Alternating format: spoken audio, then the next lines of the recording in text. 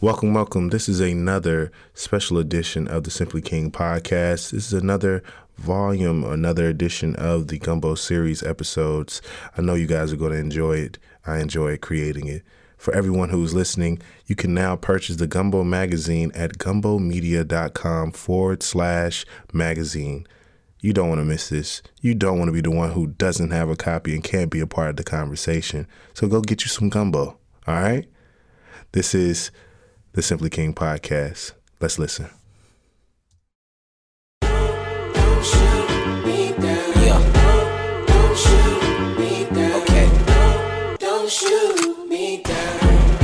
So motherfucking dangerous. You so motherfucking dangerous. You got me by my neck. That's why these other niggas lame to us. Cause all these other niggas lame as fuck. We show them no respect. When the time's right, when the time's right, baby. When the time's right, turn it through it. Don't shoot me down. Take your hoodie off. Why you hide your face from me? Make your fucking mind up. I am sick of waiting patiently. How come you the best to me? I know you the worst for me. Boy, you sweet as sugar, diabetic to the first degree. Welcome. This is the Simply King podcast. This is your boy Rodney Perry King himself, and you just tuned into the Soulfully Conscious podcast for humans, simply being humans. And today I'm joined yet again with some beautiful, beautiful people from the collective, the entity, the conglomerate, the group, the company, whatever you may call them. I'm here with two individuals from the Gumbo Media. I'm here with Amir and Zay, and I'm so glad they're here in studio to join me in my humble abode, and I can't wait for you guys to get to know them and also get even deeper and further into the beauty and the necessity of what Gumbo is. So, let's start. Let's just get right into it and just get to the talking, all right? So, Zay, I'll start with you. All right. Let the people know who you are. I want to know where you're from. Mm-hmm. I want to know what brought you to Chicago, if you've always been here or not, or what brought you to Gumbo. Yeah, that's all. All right, bet. So, hi, all the listeners. My name is Zay Williams. That is Z-A-Y, not X-A-Y, not Z-E-Y, but Z-A-Y. Full name being Zanea, but you know how it is when you have a unique name and you're in elementary school and your teacher automatically decides to call you Zanana. So, Zay is the preferred name.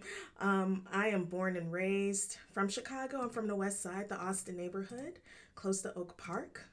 My grandmother still owns her home over there, so I'm still very much connected to the neighborhood, even though I've moved to many different parts of the city. But I rep the West Side.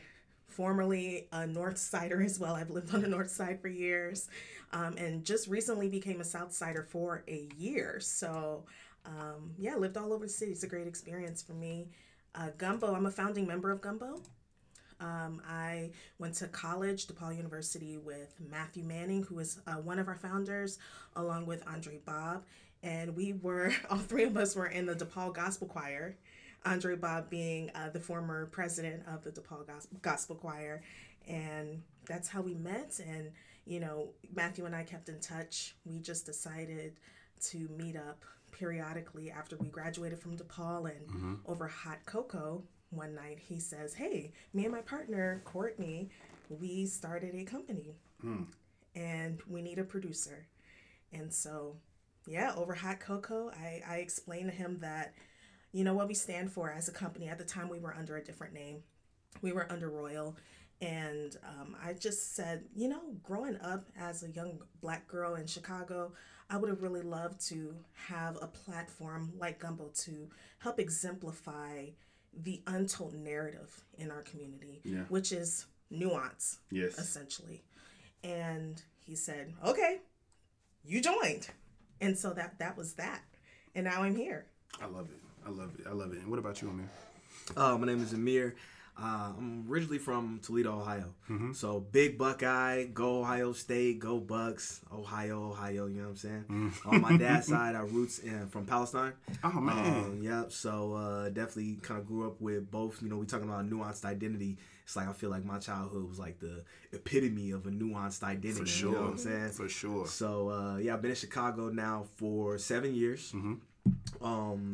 Came here to for my career, work in finance, and I originally joined Royal Media as well about 2 years ago, a little over 2 years ago, and I was recommended to Matthew, one of our co-founders, from a mutual connection that a guy I know. He went to Ohio State as well, and he just knew a little bit about my skill set, my background in finance and whatnot, and he thought it would be a good idea to connect me with Matt. So me and Matt had lunch in the basement of the Board of Trade, and we chopped it up about Royal Media and the initiatives and everything that they was doing at the time, and I was just taken aback by the vision and his presence as well. And as well as he got good energy. He's got great energy. He's got great energy, and he's really that leader. Like he really exemplifies that idea of like, okay, this dude is a founder. Yeah, you know, like he really exemplifies that. He's such a good leader. So that's how we met. We had one conversation, and that was really it. I've been rocking with it ever since. I love it. For me, as I've told several other members of Gumbo of the. Like, I don't know what you guys would call yourself. I guess the movement. The movement. Yes. That I truly believe that Gumbo is something that is truly needed. Not only just within locally within Chicago, but just to be an example everywhere. Because being a transplant into a new place and not knowing, you know, having so many things that you still need to kind of figure out to become acclimated, to be able to do whatever it is that you do.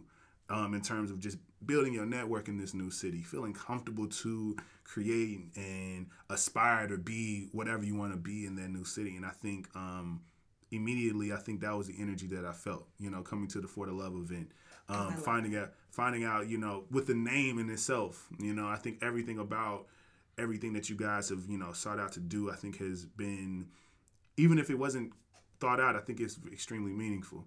I remember telling them just about asking them questions about, you know, Gumbo and why the name. And I think it really was extremely interesting to me. And I think what I added on to Matthew when he explained it to me on why y'all changed it from Royal to Gumbo, I told him, I was like, and I add on to that to say that, you know, Gumbo is also something that's, it seems like you guys like almost humbled yourselves in a way.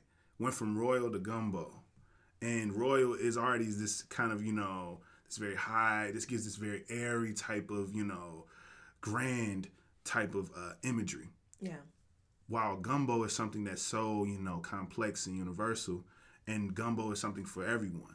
Absolutely. In terms of, you know, people who consider themselves high class and low class consume Gumbo. Gumbo isn't too good for anybody. Yeah, when you really think about the dish Gumbo, the ingredients, you know, the okra, you know, if you do the swine, you know, you got the sausage in there, you know, the seafood. I mean, like, it's crazy. Like, I make Gumbo for my family every holiday. And I haven't had any yet. You haven't had none. I know. That's my fault. You know what I'm saying? I gotta get on that. But every Thanksgiving, it's like my family is like ready for me to make Gumbo, and it's so funny because like it really made me think about Gumbo this year because I got to my family's crib and I didn't really have time to like go grocery shopping. I didn't really get everything I needed, and I didn't have all the ingredients that I may normally have. Now I have a recipe that I kind of like loosely follow, but it's Gumbo. It's never gonna be the same. It's never gonna be the exact same every single time that you make it. It's not. So my aunt had really told me, she was like, yo, your Gumbo was good this year. She was like,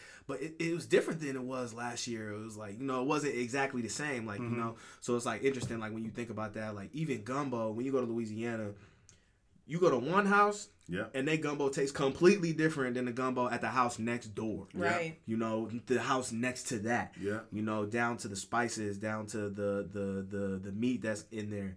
And it's so different. It's just one of those unique dishes that just like screams unity, screams like people. It's grassroots. It's from the soul, and it's complexity, nuance. And it was just like when we was going through the exercise to explore changing the branding and the name and changing our identity a little bit, Gumbo just like stuck with us so hard. It was like we just couldn't even shake it. It was such a, I don't know, serendipitous moment, like when we found that. Yeah, and I asked Courtney, kind of like what inspired the change, and when she told me, I thought it was extremely dope. But I think as soon as I can only imagine, as soon as you guys did that, so many other things start to open up as well. And I think it's something about when you start making those steps into where your purpose should be, and how things start to change, and how all these new perspectives kind of come upon you. But my first question for you guys is, you guys are considered, Gumbo is considered a media group. And I think, media is something that's thrown around so often these days, in the world where we are living in the social media age, and people are, media this and media that in their titles. People are trying to major in mass media and all these other things. And it's this somewhat ambiguous thing too. I feel like a lot of people who really may not understand what is all considered within media, right, and what all that really entails. I would love to know, as a media conglomerate and company, I guess how does one make money within that? Like, how do you set something like that up and make money just creating whatever you're creating or doing whatever you're doing? Because I believe that's something that I don't know. I think that's a key thing, that's a gem that I think people need to be able to possibly create those things in their own community. Absolutely. Amir, you wanna yeah, sure, go on this one first? So a traditional media company makes money a few different ways. Number one, a traditional media company makes money by ads. Yeah. So they solicit ads from external sources, and they use their platform and their followers to disseminate these ads. They are able to do that because they create content that people are consuming. So if people are consuming content on a regular basis, then you have a base that you can then market to.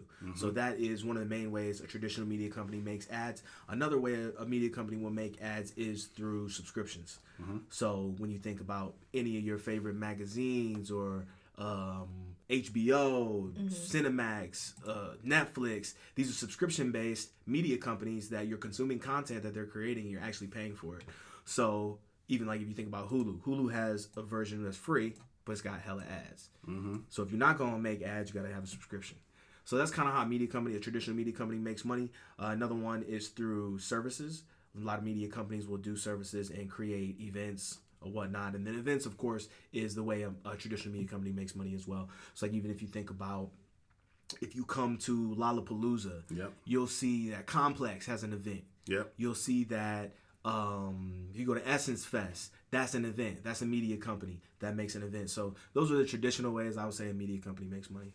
Yeah. And I guess I say that because I remember I was at this like media meetup last year sometime, and somebody was saying, what are the, if you guys want to share, what are some of the, I guess, secrets of the trade or whatever, and somebody interjected, one of the panelists interjecting was like, why do we got so many secrets?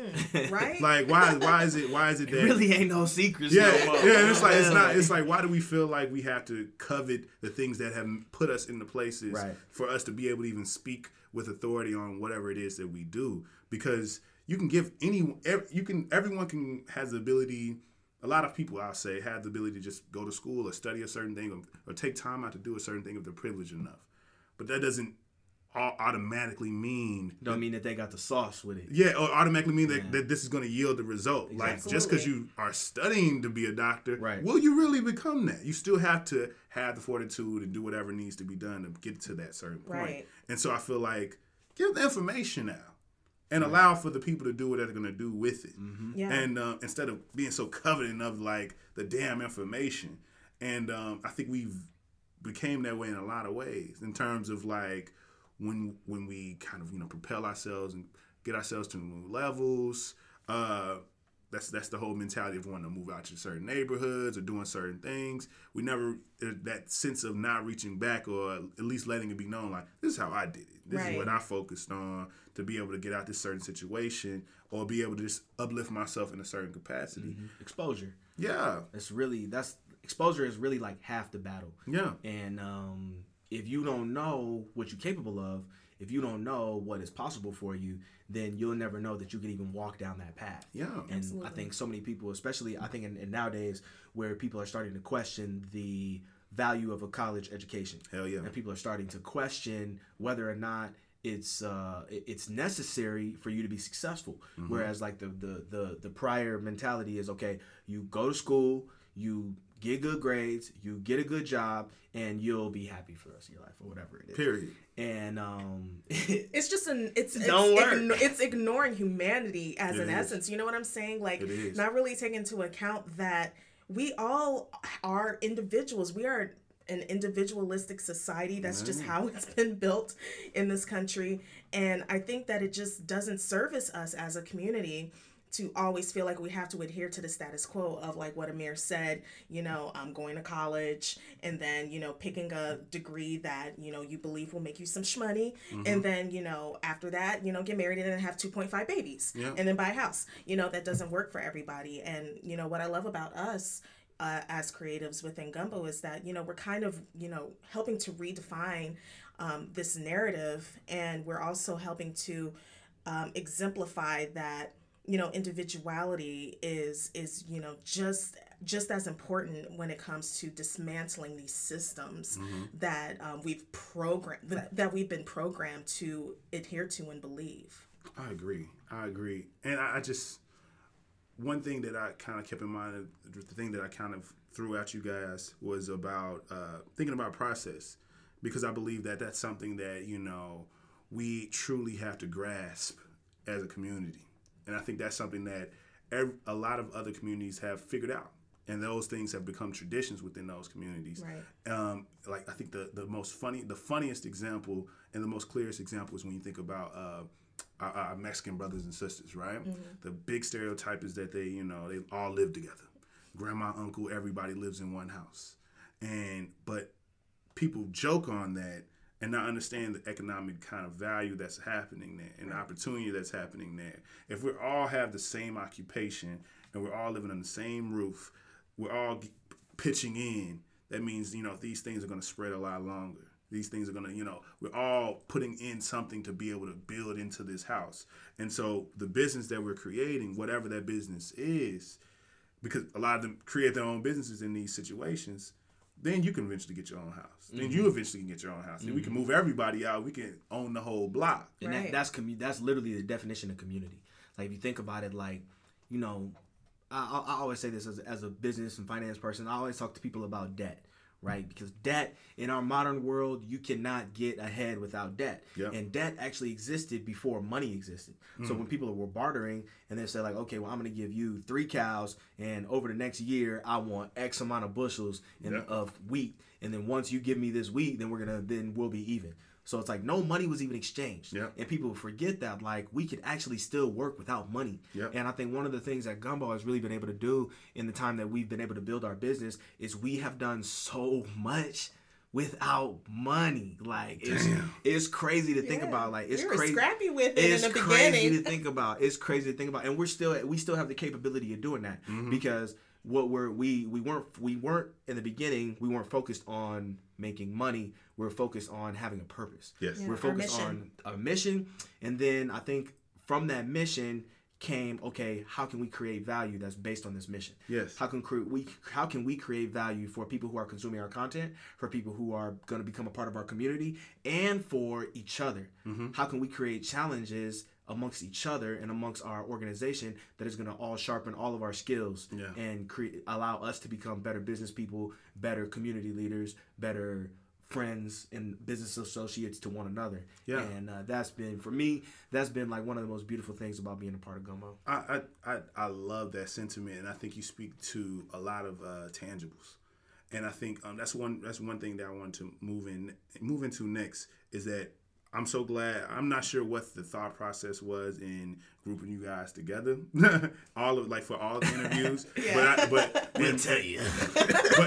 but in my own kind of tinkering and brainstorming to come up with an outline and how I wanted to approach the conversation, I was like, damn, I kind of like the way they did this, because I was finding those intersections and those through lines that made you guys connect. In terms of you, for instance, having this a sense of finance and having a very interesting grasp on practicality, but then you have you who have a very interesting sense of both based off of what our initial conversation. Then I get to speak to you and learn that you have this creative side, and you can speak this language of the creative, because these are things that are a part of you as well, and they just made everything blend and become so beautiful to me.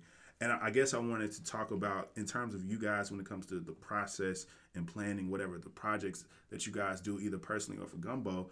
I guess I find myself always having to battle being either the business person or being the creative, thinking about the time it's going to take, thinking about how efficient it's going to be. So I have to think about the practicality of everything. I have to think, how practical is this going to be? Let me set my time out. How much time do I have to get this thing done so I can give yield the best result? But also, I'm trying to make this shit look fly though. I'm trying to I got a good imagination. I got an idea, and I believe with the resources that I have it at hand that I can make this thing happen. Yeah, and do it with some style. So I guess tell me each one of you about how you kind of balance out the imaginativeness of your roles within Gumbo and your own personal lives, as well as practicality, because I feel that that balance is something that we all should strive for, no matter what the role is in your life or whatever career or passion that you have, Yeah, definitely. So for me, Rodney, you have had several conversations with me. So you know that I tend to be a little bit of a dreamer. I'm a Pisces. Wrong with that. There is nothing wrong with that. In fact, I think we are the best sign. No shade, shade. Everybody say that. Yeah, I mean, but with that being said, for me, being a lifelong creative, I have a background in writing and in film and, in the arts in general. And for me, I really had, and Amir actually has been a great teacher in this when it comes to me helping to balance, being an imaginative creative and then also the practicality. My head was always in the clouds so often.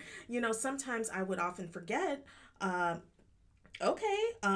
let's figure out how to really, make some money and really, really hone down on my craft and yield the best result, as you were saying. And, for me, I always was so focused on perfectionism, and not really using my time. And I'm telling on myself a little bit, but I don't mind, because if it helps anybody out there, I'm cool with that. I made so many mistakes in my young life, and I just want to be transparent, but I truly took my time too much in procrastination and just wanting to make things so perfect to where I felt like I had to be so ultimately satisfied, and I never was. And there would be all this time lost because I spent all this time, just trying to perfect my projects and things and like that. But what I had to grasp for myself was just learning that perfectionism is just not achievable. It's just not something that I can achieve for myself. Yeah. And I also learned from Amir that get it done. Just get it done. It's crazy. Like it's wild. Like, man, like that's the conversations that we had, Yeah, I was trying to be a little PC about it, but yeah, you're right. Just get it done. Get it done. It's like that's always been like our energy, is that like me and Zay have a lot in common, which is kind of why we're here. Yeah. We have an unofficial food portion, which, well, what would you call it? We're like foodie soulmates. We're like foodie soulmates. Hey. And we discovered that like immediately, so we just like delve right into. How'd you discover that? I don't know. How did we discover it? It might have been like we were at Ace Hotel. That's what happened. We were at Ace Hotel. Good memory. Because we used to meet at Ace Hotel. Like when I joined Royal at the time, they would always meet at Ace Hotel. Okay. And Ace Hotel in the first floor, we always sat at the same table, the same area. We always had the same waitress. Yeah. And I remember Austin telling me they had pretty good food there. Yeah, the it's food's great. pretty good. I was just there yesterday. So okay. like, I gotta check that out. When we first started meeting, I was like, okay, well, I guess we're here to have business. So we're here to do business. I'm not really gonna eat. Oh, yo, I remember I ordered beef tartare. Yeah, you ordered beef tartare. That's Oh my God! When she ordered that beef tartare, I was like, this woman is my soulmate. Like, yes. Like I was like, dang, she rocked with the beef tartare, and she ordered it during a meeting, and I was like, okay, wow, like that says a lot about you, like as like your taste and like what you like, and you know, just understanding that like, okay, yeah, we're at a meeting. You probably could have ordered like something, a salad or whatever it was, but I was like, she got what she wanted, and I was like, I'm like that too. Like, I was when hungry. I go somewhere, I'm gonna get what I want. Damn salad. Yeah, ain't no damn salad. So like, I think we just like immediately bonded off of that. We start talking about food, and then we start cooking together, and start like going to different restaurants and checking spaces out together, and it was just like, I love that. I love that, and I love doing that. I love like doing that, and I feel like to me, I had to truly understand that when I started podcasting, just because I'm just like, but I think I always possessed that naturally. Yeah. But like the conversation like I had with you is, I went to school for marketing and studied business and all those different things. So I think there was always this itch in me to get to my creative side. Right. Because I feel like it was always around me. I feel like all the people around me were extremely creative. All these creatives were drawn to me, and I'm like, why the hell? I'm like, I don't get it, because I thought it was like there's nothing extremely tangible that I feel like I did that I could like exchange with them. It's like, oh, you rap or you sing or you write or you do whatever, and I'm thinking like, well, I don't really do none of those. Right, what can I contribute to? Yeah, what can I contribute to this circle of creativity? Right. And I had an epiphany. About just, it was right before graduating, when you sit there thinking about like, what the hell are you about to do next, and what are your options, and what's happening. And I had to really come into understand that I've been a creative this whole time, and I haven't even claimed it. Yeah.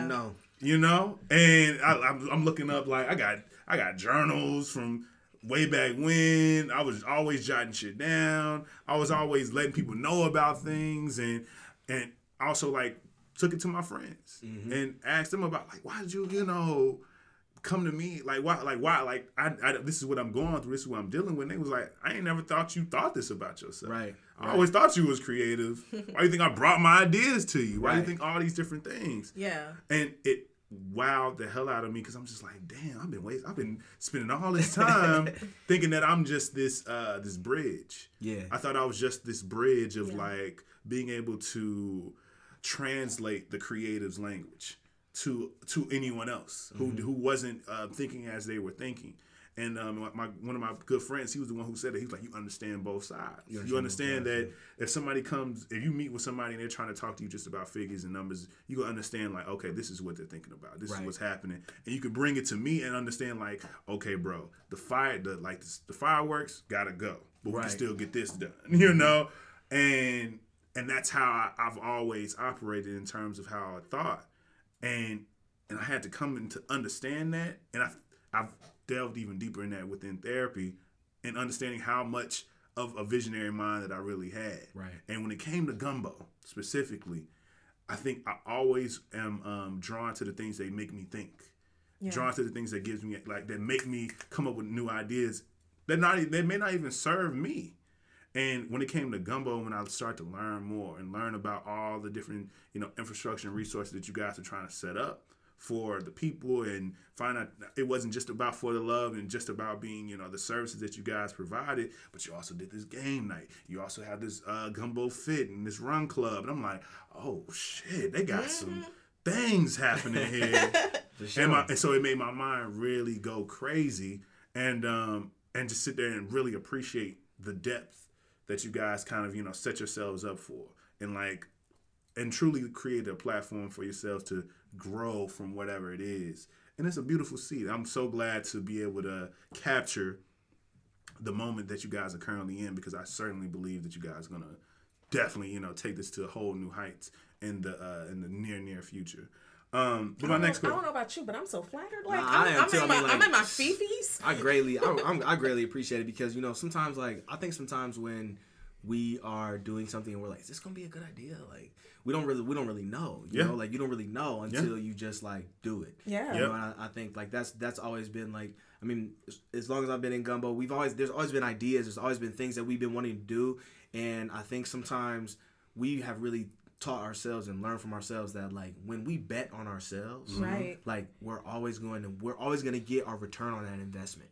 We're always going to get that no matter what. Like as long as we just put ourselves out, it's like if you're a rapper, if you're a singer or whatever, and you go and you shy, maybe you've never performed before and you go to an open mic or whatever, like you're always going to be shy. You're going to be like, what if they don't like me? What if this, that? But you know what? When you get up there and you do something or you perform or you do whatever your art is, like maybe 99% of the people don't like it. Yeah. But like if you get that one person, if you can inspire just one person, like it's literally worth your time and your effort. Definitely. Hell yeah. Message for 2020, y'all. Hell yeah. And I think that's something that same sentiment, something I've had to tell myself, because podcasting is not easy by any means. Right. And I had to learn that within each and every step and every obstacle that I found myself getting to. It's like, okay, so I now know that based off analytics that people are listening. Right. This amount of people listening, however small that number was, I'm like, all right, cool. So how can I like make sure these amount of people, make sure these amount of people are coming right back, and so on and so on and so forth. And I think it was intriguing as hell, and it was hell of a challenge. But I think it was something that I needed, and I think it's a medium that I'm so glad I found, because I think it's one that fits so many parts of me in terms of being able just to use my gift of gab, being able to connect with people, being able to challenge myself to not only be able to predict conversations, but to curate conversations. Absolutely. And to truly let people know and affirm people in their opinions. Right. Because I think that's one thing that I'm so glad I've been able to do well within podcasting, is let people know what you have to say is really important and it's really specific. And it's something that I think there's somebody else who needs to hear it, and there's multiple people who need to hear this, because you may be at a cross section of so many different things. Yeah. You know, you being, I think I literally had an episode where I wanted to talk about biracialness, right? And just the identity of biracialness.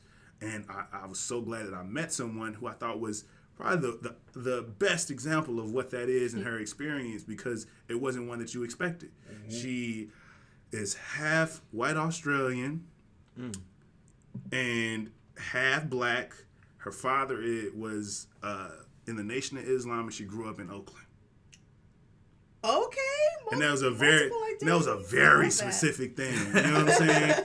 She went to school Ivy League. She's a lawyer now. She had so many different things. And on top of that, how she presents. She's extremely fair-skinned, but she got like this curly-ass hair and these black-ass features. So it's like, damn. Yeah. It's like the definition. Yeah, the definition. You know what I'm saying? And it was beautiful, because I loved literally as she came on. It was like the way she even described herself. She was like, I have to like make a point to, when I like describe my identity, I don't really relate to white people of America. That wasn't my introduction to whiteness. Yeah. And I'm just like, damn, that makes a lot of sense in terms of your identity. So I think for me, it was a life and learning lesson. But I think my next question for you guys is, based off of where you guys come from and what you guys do, I would love to know, when it comes to, managing certain, projects or whatever you guys have done either in the past, is there, how do you stay, I guess, I wouldn't say on task, but more so optimistic about the process? I think it's really, when you have this long set out goal, on this long set out project, for a fact this is going to happen in a year's time. Mm-hmm. And with all that time, so much can happen. So many pitfalls, things cannot go through, changes have to be made. How do you stay optimistic in those moments? How do you find some light within the process, I guess? Well, I'll for Gumbo specifically? Anything. For me personally, I'm not a quitter. Mm-hmm. I'm just not gonna quit. I'm just about to rock it out. Yep. Whatever it takes, I get grimy with it, get gritty with it. Like, I'm gonna get it done. Period. That's just. I mean, that's probably part of my identity, like as being Palestinian. Yeah. Like, we know struggle. We know what it's like to not have anything. We know what it's like to have to do more with less. Mm-hmm. Same thing with being black. We know what it's like to do more with less. Mm-hmm. So it's like, okay, are we gonna rise to the occasion? Are we just going to take the option to fail, take the easy route out, and just quit? And for me, that's never been an option. So I think that's me personally. I would say for Gumbo specifically, it's so interesting how our leadership structure is set up. It's almost set up like it's like a fortress. It's like when you have two people that are doubting, you have two people that are visionaries and optimistic. And when those people are doubting, you have the other people who are taking that place. And it's like we just have all these different personalities and all these different ideas and all these different thoughts, and they really just come together for us to be able to encourage each other, for us to be able to remind each other like what we're doing. Because sometimes you could just get lost in the weeds. And you could just be like sometimes nobody even sees the stuff that I'm doing, and I'm like, oh my God, this is so. I'm until 2 a.m. doing paperwork and stuff like that, and nobody knows about it. But you know, I know that I have to perform for my team. Yeah, I know that I have to perform for the people that's next to me, and I think for me, that's my inspiration. It's almost like if you talk to a soldier on the battlefield, you know, they're not out there for the mission. They're not. They're literally there for the guy next to them. That's what their motivation is. Yeah. And I feel like as Gumbo, when we're on our proverbial battlefield, like I'm worried about protecting you. You know, as you are worried about protecting me. Right. And it just creates a hedge of protection for all of us that we're able to kind of propel together because we've created that balance within our structure that we didn't even know was there. But in the trenches, we discover it. In the trenches, we discover it, for sure. In the trenches, we discover it. And I would say, like, this last year has really been the trenches. Like, it's really been our time to be, like, where we've been tested this year about, like, when opportunity comes up. And sometimes, I would say before, when we were Royal, I think we've always been concerned with intentionality. We've always been worried about, like, okay, how intentional can we be with this? How does this look? How does this feel? How is this going to be? But a lot of the times, we had to forego some of that granularness just to have some forward progression and be like, you know what, y'all, we have this opportunity and we can show ourselves our value and our worth by creating value through this opportunity, and we just need to do it. Yeah. We don't know how we're going to do it. We don't know what the outcome's going to be. Yeah. We don't know nothing, but we're just going to bet on ourselves and know that together we have the ability to achieve those things. I loved it. Yeah, me too. and same question to you, Zay. Yeah, I would say for me personally, I'm a very feeling, empathic person. And with that being said, I was raised to be extremely independent and just dependent on myself as an individual. And I really truly had to learn how to let other people in. And that's why I'm able to remain optimistic about the work that we do, because like what Amir said, we can really depend on one another and we can encourage one another. And I think that this mindset is prevalent amongst so many creatives, this idea where you're just like, I can do this all by myself. Oh yeah. And I think for me as a Black woman, I was raised by my mother and my grandmother, Black women, and my grandmother is, she has some success and she helped raise me singularly, same with my mother. And that ideology of just being so independent to where I didn't feel like I needed to rely on anyone emotionally, financially, was so ingrained in me coming into Royal at the time and now Gumbo. I really had to deprogram myself and understand I actually have support, actually take advantage of this. So I'm saying this for... You don't have to do it by yourself. You really don't have to. Even though you're capable of it. Yes. Yeah, if you have the skill set and, you have the knowledge, that's dope. But if you do have the opportunity to, craft or curate a community or just let other people in, I say do it because it's really going to serve you in the end. And for me, it's been so incredibly beneficial. And it was a challenge for me to, let other people into my work, let other people have opinions about it or, give me some constructive criticism, or even in the days when I'm doing something, editing for like 16 hours and I'm ready to pull all my little curls out, pull the little bun off the top of my head and like crawl into the fetal position and just like cry in the shower.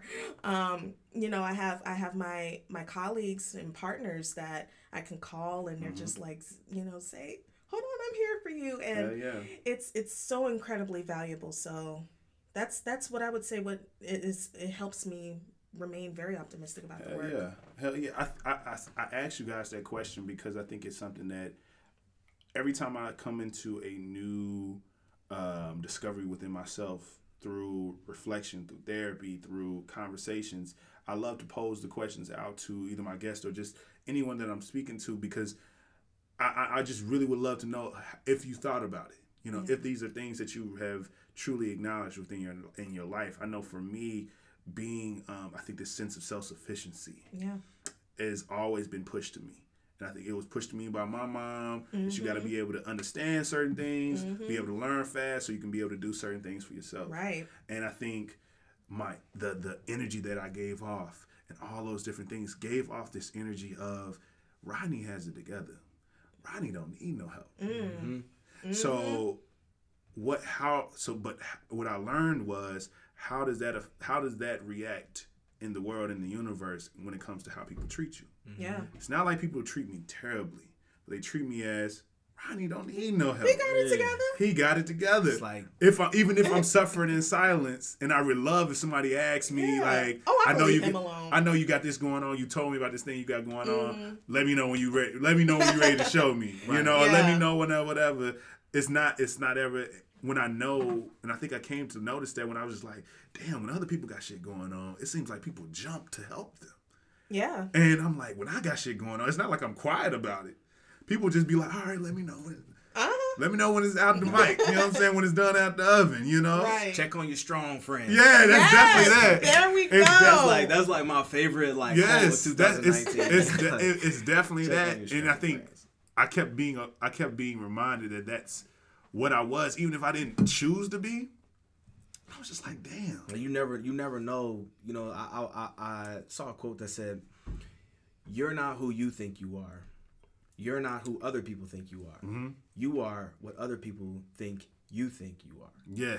So if people look at you and they're like, "Oh man, he's so strong. He thinks he not to the point with like his arrogance, but they look at you and they're like, oh, he has this self-confidence, this knowledge of self, this understanding of who he is," and they look at that and they see it even higher than you might see it. My first tattoo I got last year, and I got it in honor of my stepdad who passed away. And the reason why I got it was because somebody said to me that I will never forget. It's right here. And his name was Orange, so that's why I put it in the shape of an O. And it says, "You always control your perception." Mm-hmm. And it speaks to what you just said. Like, he broke it down to me like, even if people call you this thing that you don't even like to accept, think about what you've done. Think about what actions you're showing people to influence this perception that they have on you. So it was like literally I was in high school when he said this to me. He was like, if you are a bully and people keep saying this to you, people keep treating you as such, people not inviting you to things, if this is what you are, what do you think it is that you're doing? Because you don't think you're this. You think you have a reason for every single action that you have. Yeah. But in actuality, this is what it is. You have control over that. And I think we always do. No matter what moment in time that we're in, I had to like make sure I like brand that on myself. Like, I haven't gotten a tattoo yet. Maybe that's the reason why I haven't gotten. I gotta get this type of thing, and it's truly touched me in a way where it really made me want to get even deeper into thinking inward and to self improvement and all these different things. I would love to know, in terms of your skill sets, I believe people like the two of you are extremely balanced in terms of the way that you approach the projects and the whatever business dealings that you guys may approach, because you can speak both of those languages. And I do believe that more of us, specifically in the Black community, should speak more of those languages. Yeah. I think about what was 2 Chainz's last album, Rapper Go to the League. Mm-hmm. I believe was the name of his album. Great album. Great album, right? Enjoyed it. Heard every beat before, but I enjoyed it. Again, what would y'all say? Because I believe that you two chose paths that the black youth or black people in general, you don't always find ourselves in. I think there's growing communities. I know there definitely are, our black creative conglomerates within certain areas. I know there's definitely black finance, or finance. I hate people say that. Finance. I know there definitely are like people who are trying to make sure that people are communities. But I would love to know, do you ever think about the very rare area that you guys are kind of sitting in when it comes to you didn't choose to go rap or go to the league, and you didn't choose to go rap or go to the league yourself. You didn't choose sports and or this like performative art. Bruh, it's like no. But this is like literally why Gumbo exists. Yeah. Because most of us don't rap. Mm-hmm. And most of us don't go to the league. Mm-hmm. Yeah. So if you're not gonna rap and you're not gonna go to the league, who are you gonna be? And like that's really who Gumbo is. Yeah. We are for everybody that. When I say everybody that didn't rap, we for rappers too. And if you went to the league, we for you too. Yeah. You know what I'm saying? It's black. You know what I'm saying? It's for everybody. Yeah. But it's like the fact of the matter is that most of us exist somewhere in the middle. Yes. Really? We don't exist in these like polarized ideas of who we are as black people, and that's really I when I think about the essence of Gumbo, like that's really what I think about is that like this is for everybody in the middle. Yeah, that's exactly right. So us as Gumbo, as an entity, as a company, as a group of creatives and people that truly care about the black community, we notice and have observed how other media entities observe the black community. Yes. Which is typically, it can be positive and it's mostly negative. I mean, we know what it is, but it tends to skew very, into entertainment, or into sports, entertainment, or ignorance, like. Hey. Okay.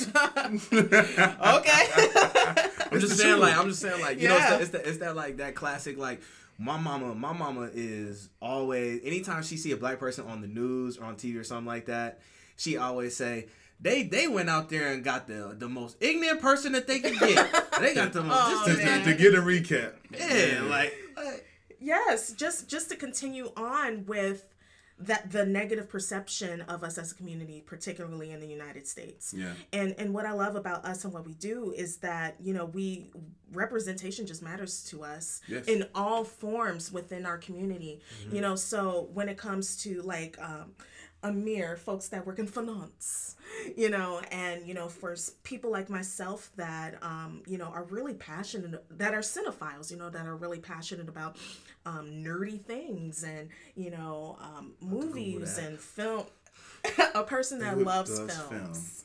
Okay. Yes. I'm a cinephile too. Yes. Let's talk about it. Yeah. But, I really love that we have created a platform where we inherently exemplify that we do accept representation of all forms within our community. Hell yeah. And if you come to a Gumbo event, like you came to the game night. Hell yeah. It's literally exemplified in the people that come to the game night. Yeah. You're gonna see people from all different walks, shapes, and sizes. True. I always think about it like in America, black folk, we all have a different idea of our liberation. Yes. How our liberation should be. Yeah. Well, no, we need to be liberated through the church. No, we need to be liberated through the Nation of Islam. We need to be Moors. We need to be Black Hebrew Israelites. No, we need to work for the white man and learn their trades so we could use their game against them. No, we need to do our own thing. And it's like, even though we all have these different ideas of how we should be liberated, we all want the same thing. At the end of the day, we all are trying to get to the same place at the end of the day. That's it. I think that's one big thing that made me like continuously come back, and because as soon as I got my taste of Gumbo, yes, your first spoonful, I came more in understanding on certain things. I essentially just allowed the universe to kind of line certain things up, and I really truly believe in just universal signs and certain things that are just right in front of me. Literally me. Yes, spirituality. Oh yeah, you gotta be like that. You gotta listen to things. Like literally, me and Andre are a part of the same mentorship program. So it's like I met you here, and now I'm seeing you in this other place doing something that me and you are just using our time to do. You could be anywhere else. I could be anywhere else, but we're volunteering to be here. And so we had so it was like I had to at that moment I was like, I'm gonna pitch this idea. I think I should talk to all of you.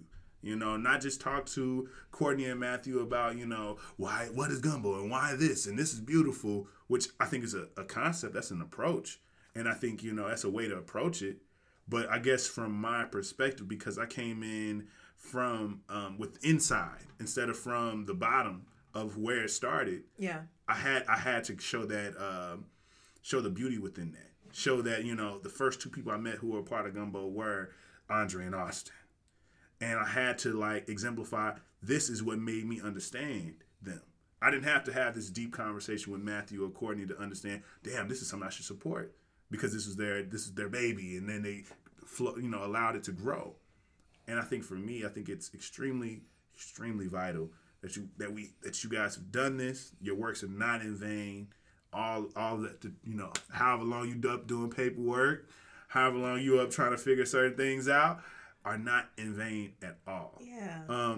And I think they truly have already shown proof of concept in a lot of different ways because you guys got different flavors for different things. Mm-hmm. If you looking for a happy hour, if you're looking for just something just to give you some type of leisure and recreation, if you got something to get back into your wellness and find a community of people who are into their wellness or even try to learn some things about your own wellness, and just the opportunities that come with all of those things, because those things can obviously intersect. I've already noticed the people that since coming into understanding Gumbo, the cross sections. Yeah. I started following people. It's like, oh damn, they in the run club, or right. I followed him back when this, that, and the third. I was smacking him in spades last week. I remember. Yeah, this is, and I think just feeling that way and seeing that way, I think it makes you, and to know that it came from this thing. Yeah. And this thing that you can continuously speak to,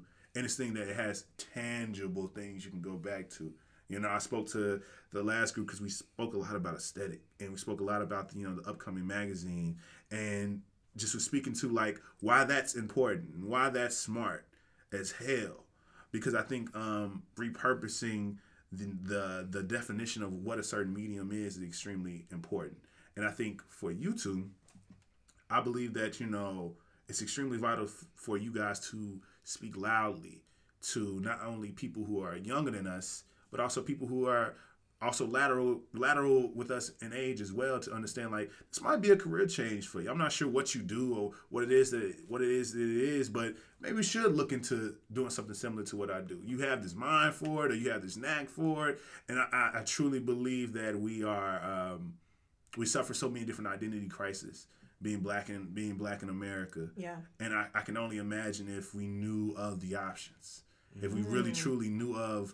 If we laid those things out, because they always lay these things out to us in ways of this is more black than this is. Yes, if you're more likely. Yeah, you're more likely to make this make sense and to excel to a certain degree in this versus these other things that you never even knew anything about. Yeah, and you shouldn't solely just have to go to college to learn that. Oh, I have a smorgasbord of careers that I could truly go into and dabble in, and this is what the trajectory of those things look like. And I love that you guys have done this, and I truly feel like it's beneficial to the community.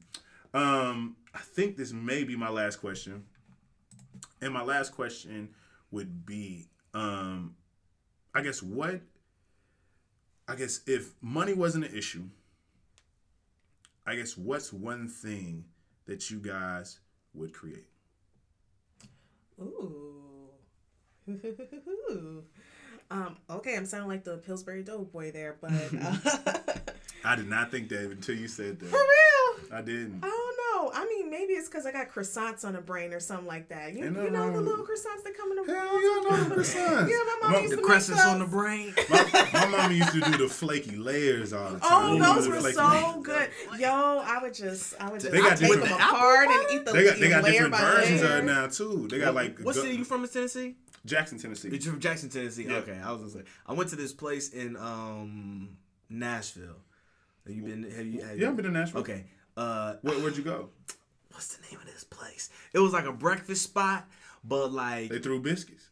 It well, no, they threw down on the biscuits. Okay. But like, but I said there is a place. It was like a breakfast spot. Why the name is escaping me right now? But anyway, it's a communal thing. So like, you sit at a table. As soon as there's 10 people ready, they put them all at the table, and then they just bring out like a bowl of grits, a bowl of bacon, a bowl of eggs, a bowl of fried chicken. Damn. A bowl of fried chicken. Like a basket of fried chicken. Okay. I was already saying bowl, so I didn't want to switch to basket. Okay, yeah, alliteration. You know what I'm saying? So. It was just like a wild experience. And I was just thinking about, man, them biscuits. They had some candy peaches. Ooh, Chile. That sounds so good. Yeah. That's one thing I want to get into in 2020 is I want to get in my artisan bag. You know what I mean? Yes. I want to start infusing shit. I want to learn how to preserve. Yep. You know what I'm Do it. saying? Yes. Because it just, I don't know, it's something about it that's like extremely attractive. I think it's my old age. I'm getting into wanting to be handy and to make shit. Yeah. I don't know what it is, but I just am so intrigued about the shit now. Like I like glassware now. I don't know what the fuck is wrong Do with me. all that shit. Do all of it. I don't know what. No, if motherfuckers start blowing glass, it's Oh, man, it's trouble. over. I'm gonna be in trouble. I'm gonna be like, I'm gonna need a lot of space, and I'm gonna need a space to put my fire pit. But no. We could create something. Money wasn't an issue. But yeah, we still had to get to the question. The question The was biscuits though. Yeah, but the question was, if Yes. money wasn't an issue, what would you create? Yeah. So for Beautiful me, tangent though. Food is always a good tangent. you know, it is always on my mind. If you get to know me, like I'm always thinking about food and like travel and wine, like 24/7. Y'all, I already had like a little bit of vino, and I haven't talked about the unicorn. No, I'm just talking about the unicorns now. Okay. Yeah. Too late. Y'all. Boom. Yeah. Lost that bad. I guess I did. That's for you, Austin, when you're listening. He gonna call you. I know. So, oh gosh, that actually is a tough question for me as someone that is a cinephile Yep. and someone that also really loves to write screenplays, particularly. Mm-hmm. Gosh, what would I create? You know, hey, I would create a feature-length film, Okay. and you know, non-indie studio-backed feature-length films cost millions of dollars. Yes. You know, and that doesn't include just the the payment for actors, but that also includes the fee for the producers and also for marketing. That takes up a bulk of the cost. Yeah, I would just make a feature-length film. I already have I have a web series that I wrote about 5 times. I did a rewrite for 5 times. You know, I was on a web series in college. Oh, you were? I was. Okay. No, I What was the name of it? It was called College Boyfriends. It's discontinued at this point. The creators of it are now actually doing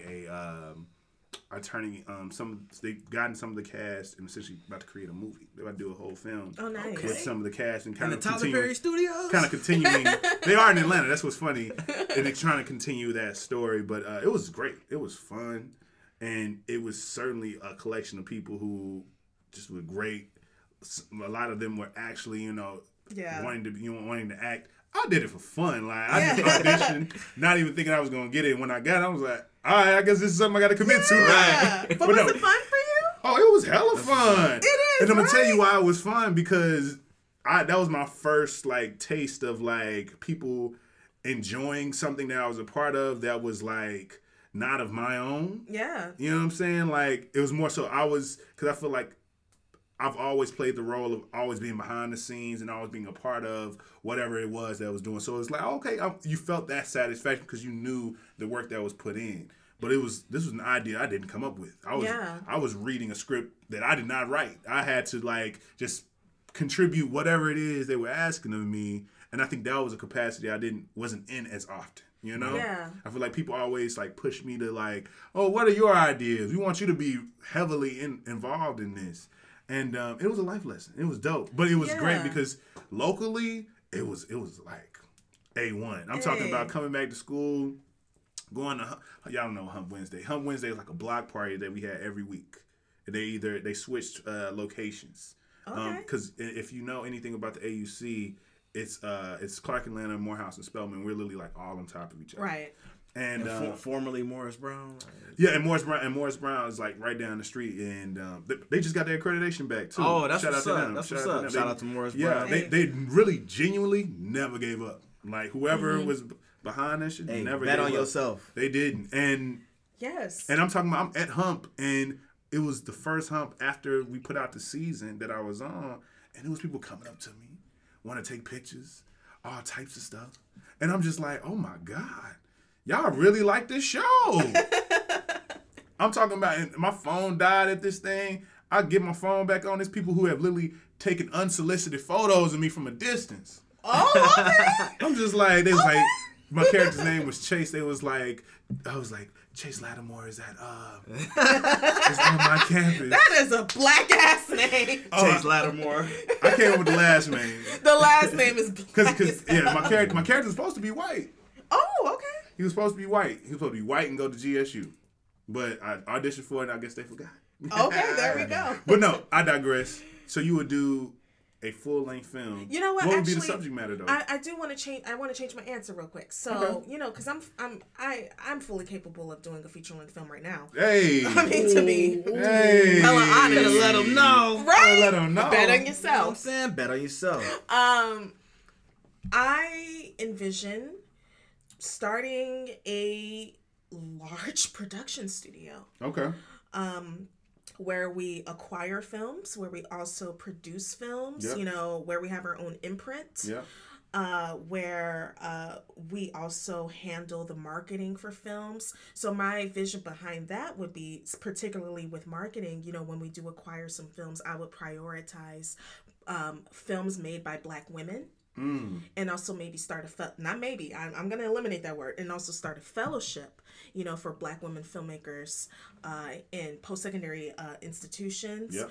And, prioritize their works and, get them some funding and produce their stuff. And so, Lena Waithe, when you're ready to invest in Zay's idea. Right?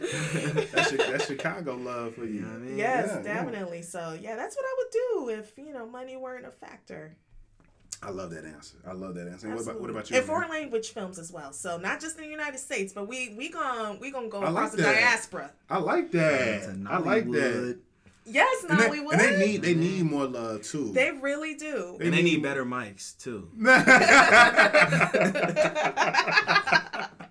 We're gonna bring all of that. because I do believe it is a disservice that at this point they are literally probably the most famous memes have came from Nollywood films. Yeah. And I'm genuinely not even sure if the stars of those things are even knowing of that. Like I forgot his name. I found out his name and I forgot his name, but it's the man, and they use every image that he ever has. He's small, he's a shorter man, and he literally has like one where he's like and then he has so many like different ones. Y'all would know if I pull it up.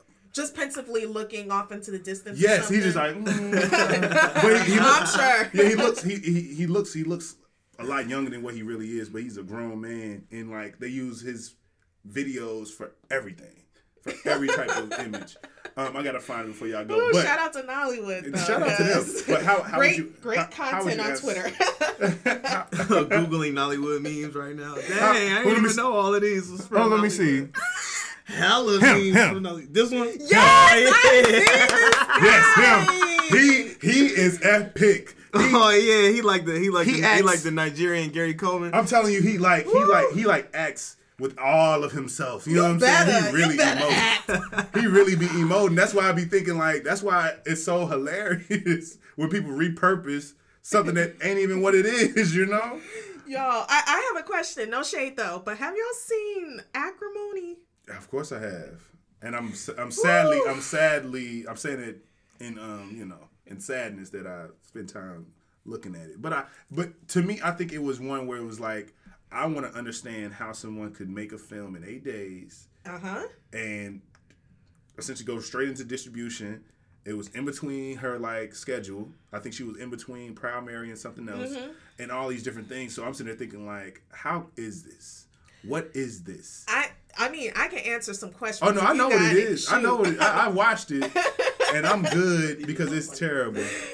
It's that's why I keep saying no shade. I mean, you know, we all know that Tyler Perry, you know, I will definitely commend him and give him his props for employing black actors. Yeah. You know, I love that. I will give him his props. But man, if y'all haven't seen Acrimony yet, I believe it's on Hulu. Just take a night and watch it, and just tell me if you have the answer. You can find me anywhere. How did Taraji get on that boat? It ain't no way.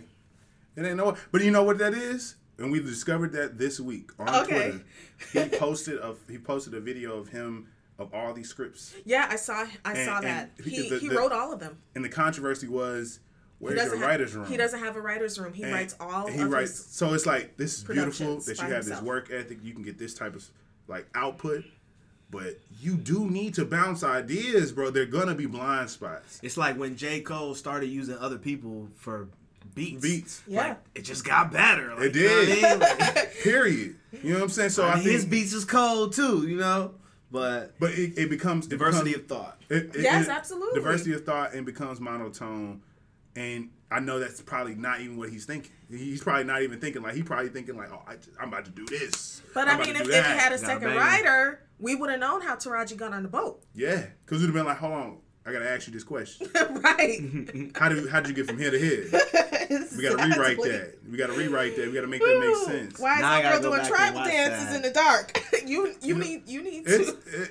If you want to, you can skip I'm not it. a cinephile. No. You can just skip to that part if you like, because the in between is not gonna help you at all. No, let's have a night where I can make us some squid ink pasta.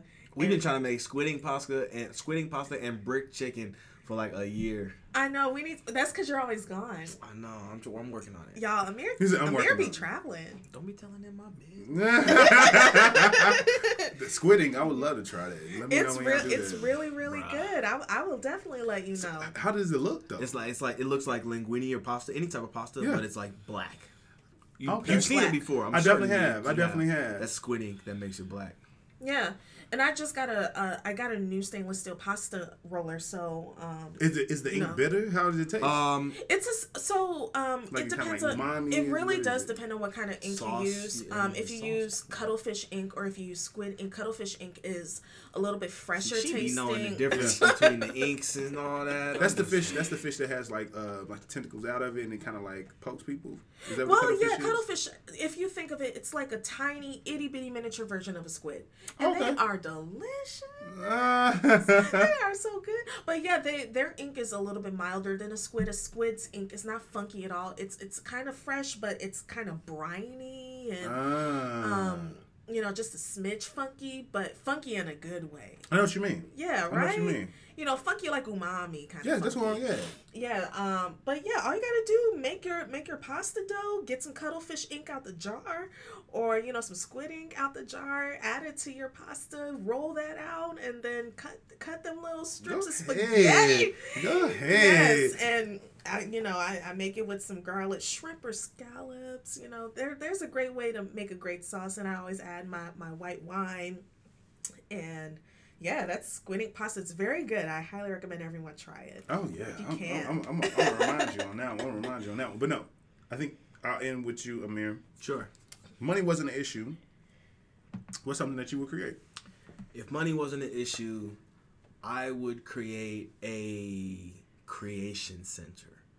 Like, I'm one of those people that I'm a creative. I consider myself a creative. But I'm not actively creating all the time. But sometimes creation is just like therapy for me. Like sometimes after a long day, I just want to come home and like play on the keyboard.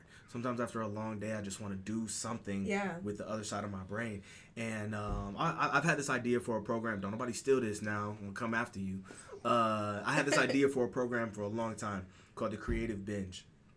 And I would create a creation center based on this idea of the creative binge. And it's a place where anyone can come in, and if you like to take pictures, there is like 35 millimeter cameras. If you like to paint, there is canvases and there's places for you to paint. If you like to create, you like to write, maybe we have an old school typewriter in there. If you like to build something, maybe we have things that you could build with. Like any part of your brain that's just like wants to create, wants to make something, imagine that you can come into this center and there's a corner or there's a room or there's a place in any of these areas that you can just go and create. And maybe it's used for people actually creating beautiful work and masterpieces and art and whatnot. Maybe it could be used for just corporate people coming in and like, okay, we doing all this practical stuff all the time. Let's come in here and let's just have fun creating something. Yes. Everybody, let's just paint something. Let's just, if you want to paint, go paint something. If you want to be a photographer, go be a photographer or something. If you want to create sounds or create music or create film or create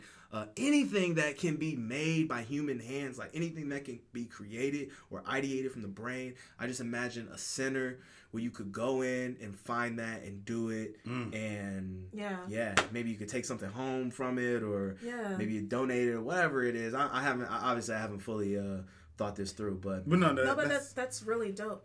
You know, Amir, you actually remind me of this, and Ronnie, you and I had this conversation where I saw this thing circulating on Twitter where someone said, as millennials, you know, we're all millennials here, the three of us. We're always so focused on side hustles rather than hobbies. You know, we don't really have hobbies anymore. We don't.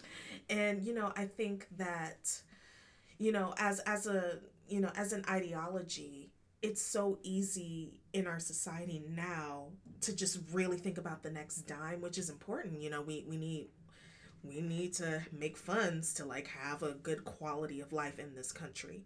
But when it comes down to just doing things that you enjoy for the sake of enjoying it, you know, I personally have seen that that particular ideology lost among so many people. There's nothing wrong with monetizing things that you're great at. Yeah, no. You know, absolutely nothing wrong with that. It's but like what we're about obsessed with productivity. But what about your inner peace? You know, what about like reparenting your inner child and like getting back to things you used to love as a child, and maybe you didn't have the resources to nurture, but as an adult you do. Why not nurture them right now? Like you can still be that kid that's 10 years old that's like, you know what, I want to be an astronaut, and like believe it. And I think that like sometimes people grow up and then they stop dreaming, or they stop having these like grandiose ideas of what they could do or what they could be. But it's interesting because the universe brings us back to those things. Like I think you can run away from, because of practicality and maturity and all these different things, you can run away from the things that inspired you at those ages,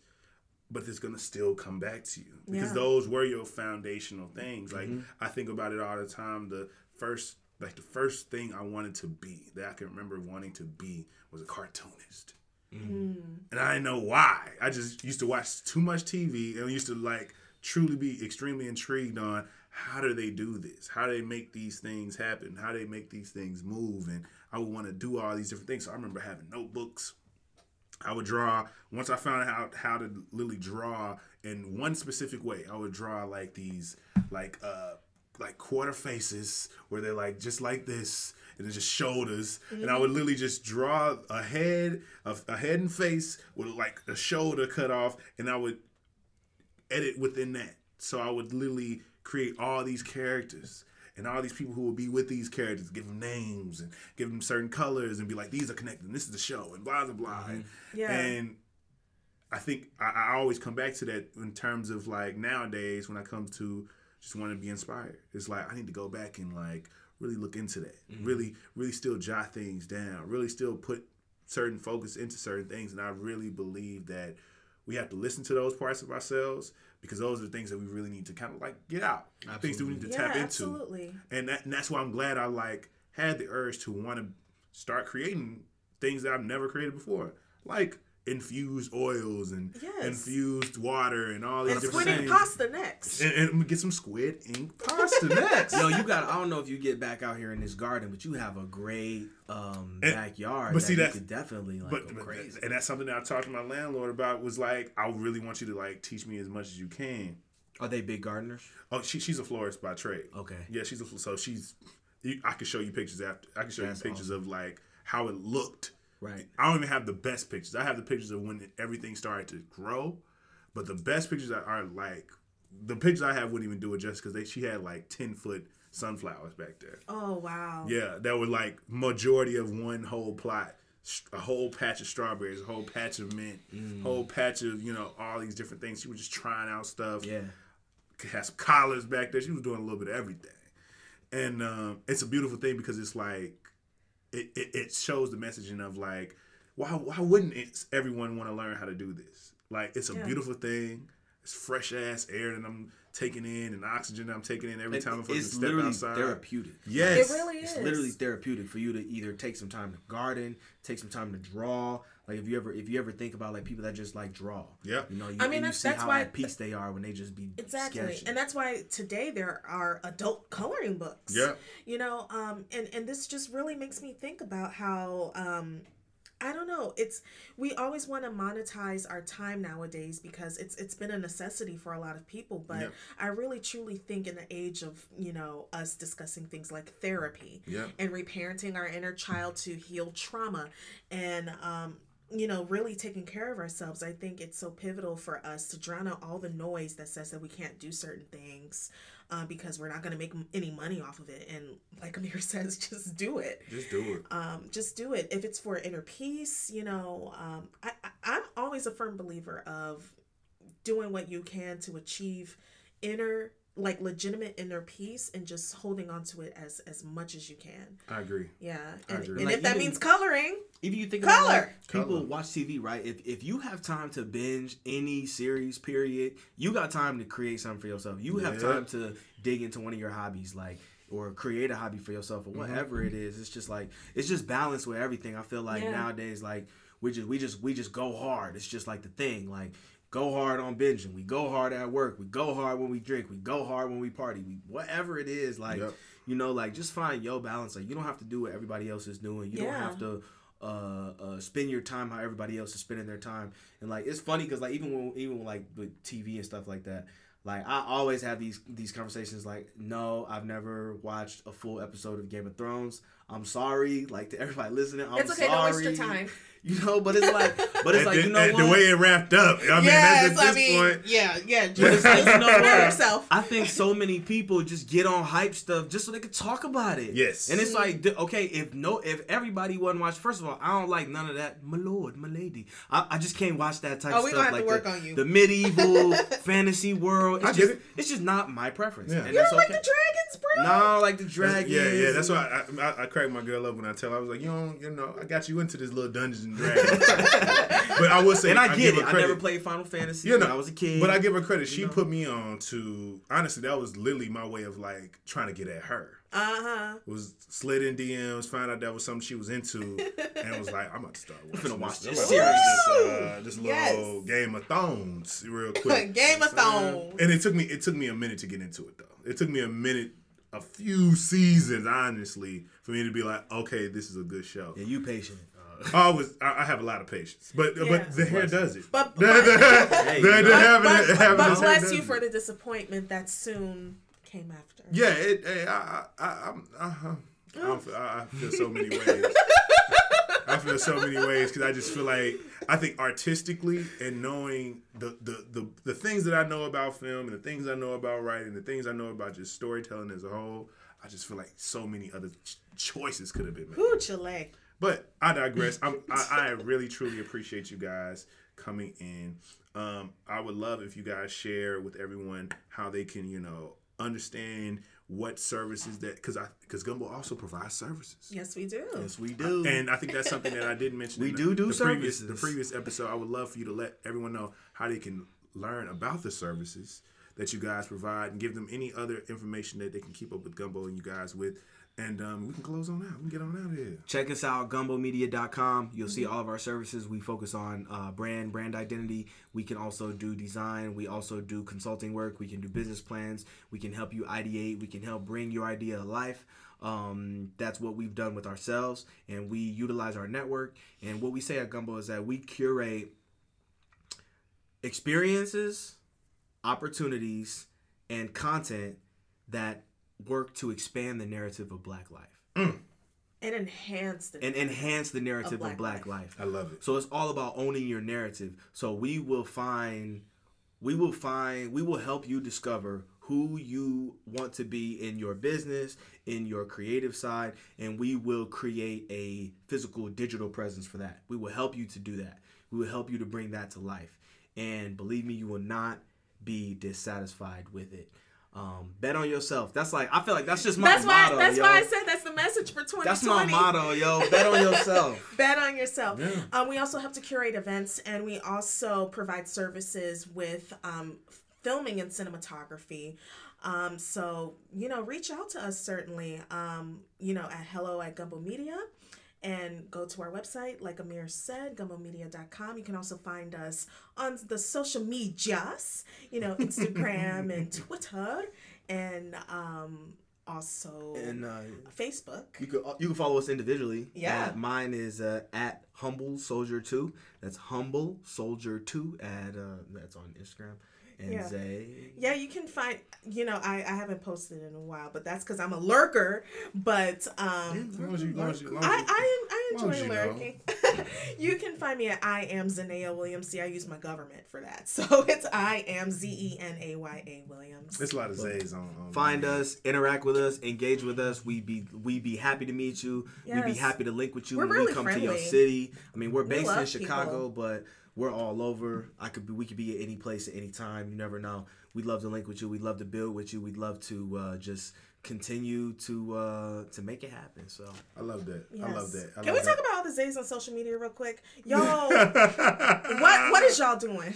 Why? If your name is Xavier, your name is Xavier. Your Okay? name is Zenaya. I Literally, know. there's no actual, Xavier actually has a Z within the name. But it's an X. My name starts with a Z. People need to stop tripping. I have been called Zay my entire life. And as I got into my 20s, then I started meeting folks named Xavier. And they'd be like, oh, what's up, Zay? And I'm looking like, oh, hey. No, I was talking to Xavier. No, we're not going to have that in 2020. Okay? That's Xavier, hilarious. your name is Xavier. And my name is Zay. Thank you very much. Hallelujah. Yes. Okay. And we'll close out with that. I am Rodney Perry. You can follow the Simply King podcast everywhere podcasts are available, from Google Play to Spotify to Apple Podcasts. Make sure you listen, subscribe, leave reviews, and share. You can follow me, follow the podcast at Simply King Pod on IG. Follow me individually at Kings_Memoirs on every platform. I love you. I appreciate you. As always, this is the Soulfully Conscious Podcast for Humans, Simply Being Humans. I'm Rodney Perry, also known as King, and this is Simply King. Peace. Your face for me. Make your fucking mind up. I am sick of waiting patiently. How come you the best to me? I know you the worst for me. Boy, you sweet as sugar, diabetic to the first degree. My spotty senses got me on the fences. Whole squad and Ginza travel bag by Balenci. Big dog hitting big willies on the 6-speed. You so motherfucking dangerous. You so motherfucking dangerous. You got me by my neck. That's why these other niggas lame to us. Cause all these other niggas lame as fuck. They show them no respect.